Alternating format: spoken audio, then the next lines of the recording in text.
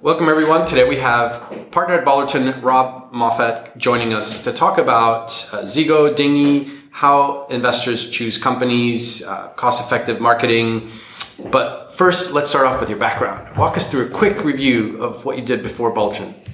So I studied maths at Cambridge, did part 3 in statistics, but this was before data science existed. And so I was told there was no potential professional future with that. So went into consulting, spent 5 years with Bain & Company, worked a lot on insurance and financial services, did an MBA at INSEAD. Then went to Google, so I was at Google 07 to 09. It was the only time I'm aware of that Google did layoffs. It was a post-financial crisis, and I spent a lot of time reorganizing Google's European sales team. Also worked on the early days of YouTube. It was like, we have millions of users on YouTube. How the hell do we create an ad format around that? Probably spent far too much time overthinking that and trying to design some horribly complex AdWords-like system. Whereas the reality was we handed it over to one of the big agencies and said, make us 5 million on this through exclusive contracts with big clients. So it was a good awakening from a world where I started off with AdWords and all about quantification and auctions into the world of brand advertising, which was completely different. I then joined Balderton in 2009, made partner in 2015. I focus on Balderton on fintech and insurance, also on the board of Patients Know Best, a CCAN company in healthcare, and CarWow, which is a new car marketplace. Cool. When you started at Balderton, what was the first deal you did? And what, if you knew what you know now, what would you have done differently there? So the first deal I did was a company called Archify, which was a seed stage investment. So we put $500,000 in. Really smart guys trying to reinvent search engines. And really interesting technology. They were using browse time to work out how to search rather than just links, but they didn't have a growth engine. And it was very clear that it wasn't. Our bet was there was a product there that people would talk about to each other, and you looked at DuckDuckGo and thought that people sort of flock to these kind of products. There's some interest in these kind of things. Perhaps they can take off. But I think that was an education to me on the importance of being really rigorous around that.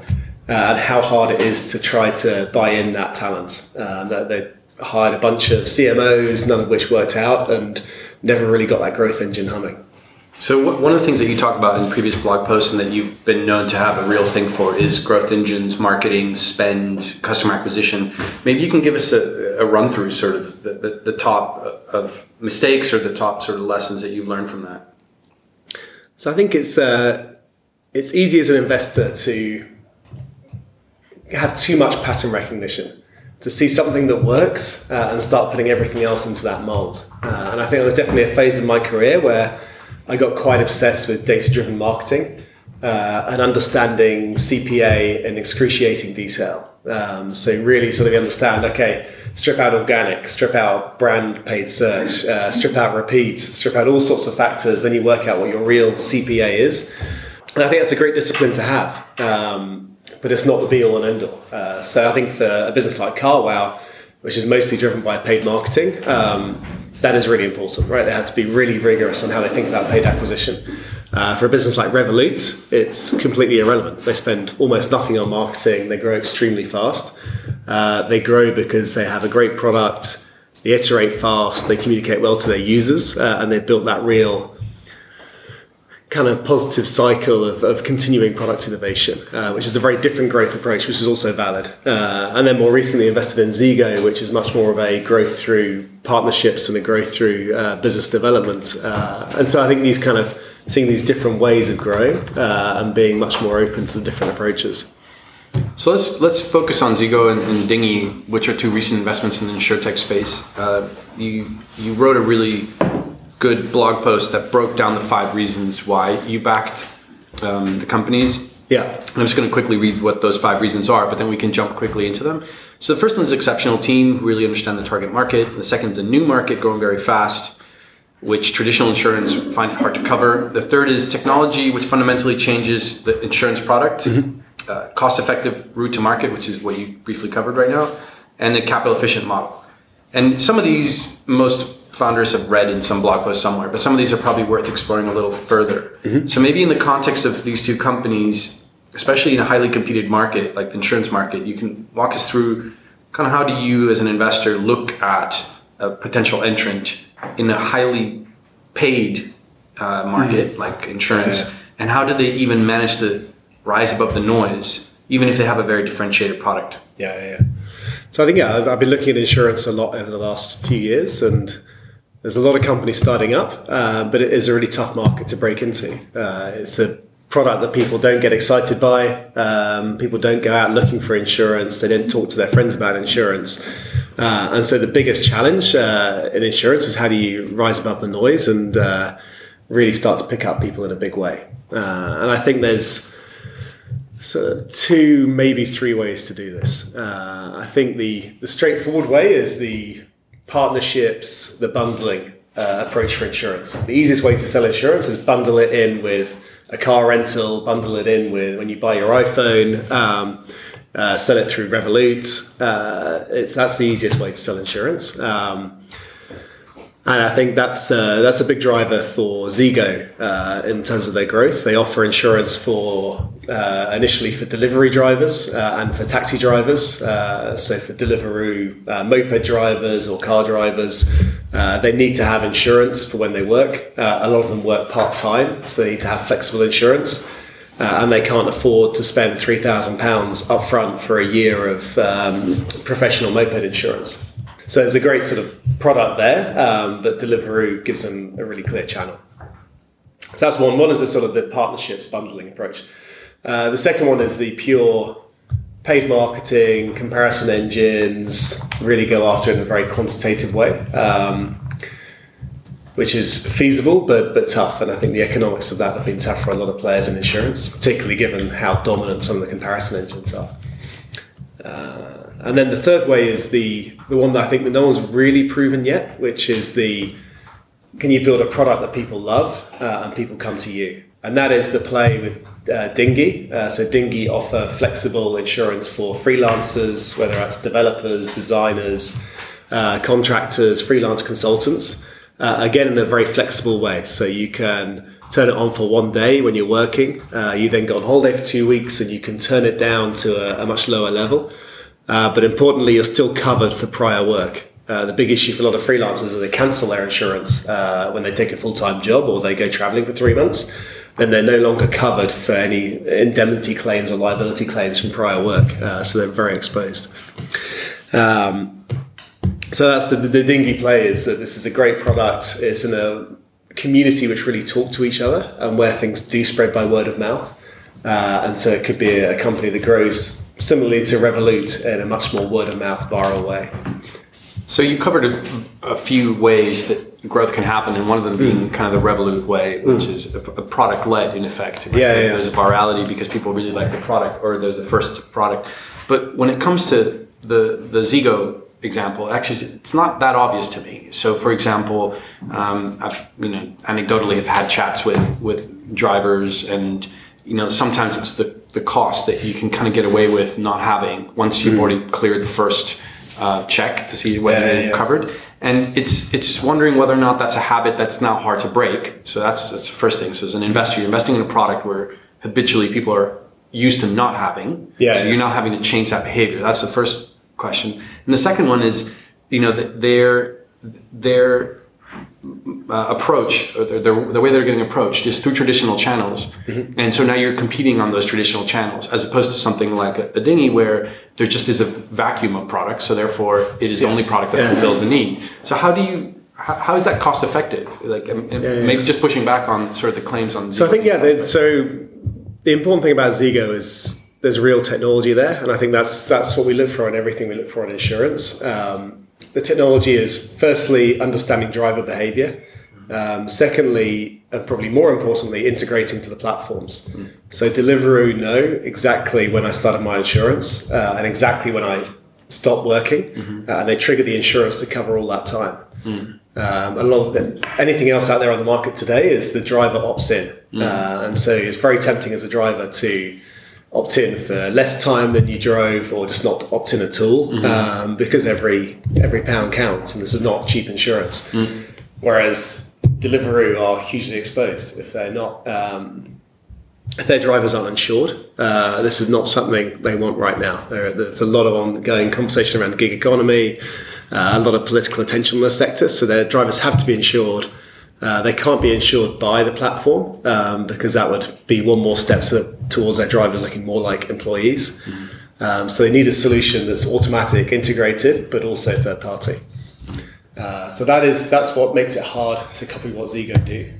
Yeah, and then there's a good incentive for the platform to offer this at the top of the list of potential insurance alternatives. So that's how you circumvent the high cost of acquiring. Yeah, there is a. But then that brings up a different question, which is some of the companies here might have, which is the only chance that you have nowadays is to have the right relationships with the right VC to get into the right partnerships. Because it would seem that it's, if you're a founder with very few relationships, that you're starting from scratch, it's almost extremely difficult to build these kinds of relationships. And whereas some of the investors that facilitate these relationships make it possible. It's almost like it's like a apparent wind, just making it go faster. Yeah. Is that the key thing?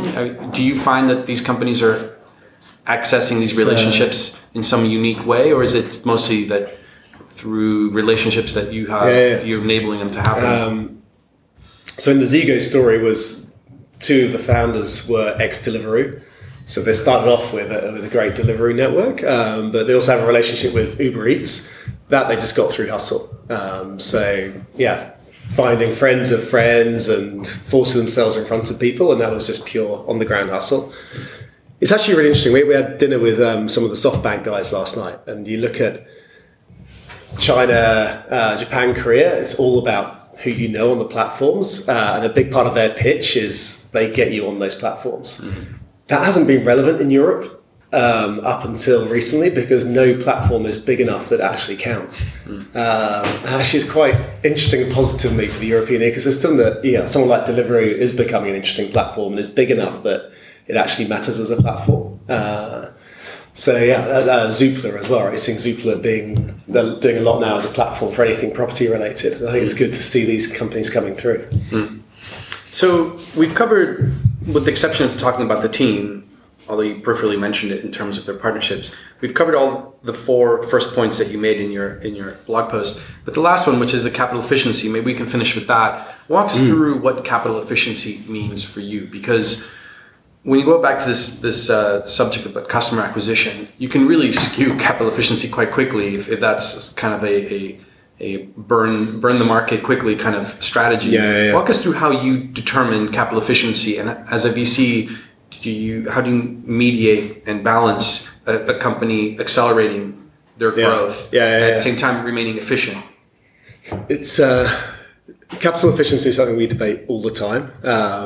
I think we're a sort of big enough fund that we can invest in some pretty expensive businesses, but small enough that we care about every 10 million and how that gets deployed.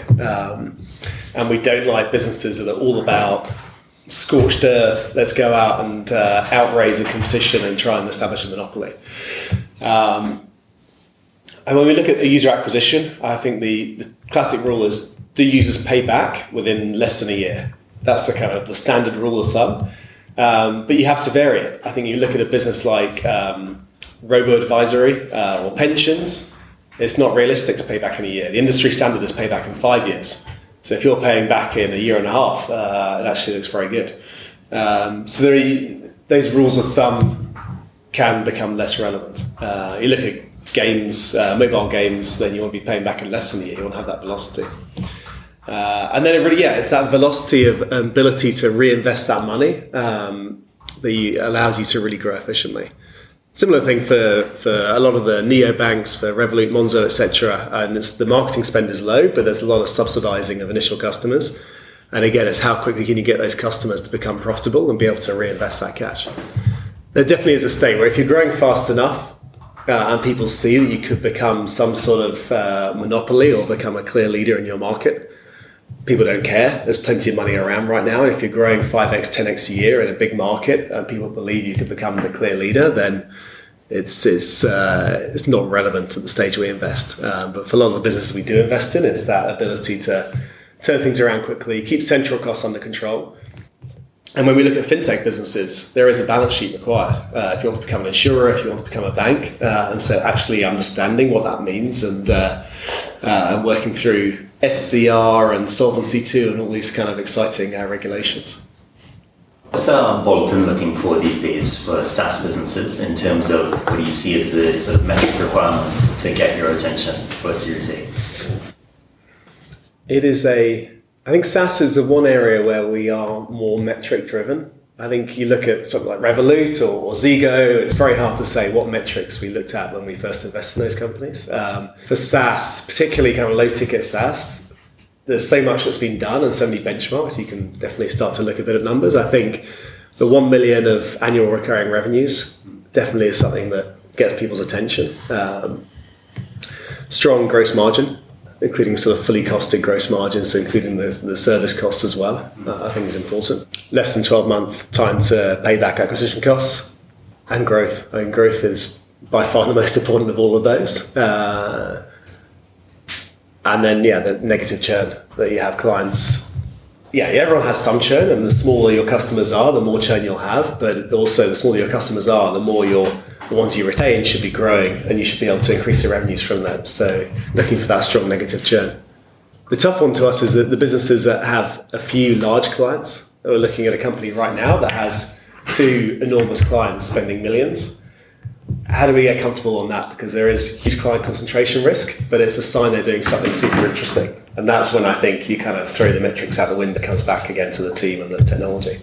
Thanks for listening. If you enjoyed the podcast, don't forget to subscribe on iTunes and SoundCloud and leave us a review with your thoughts on our show.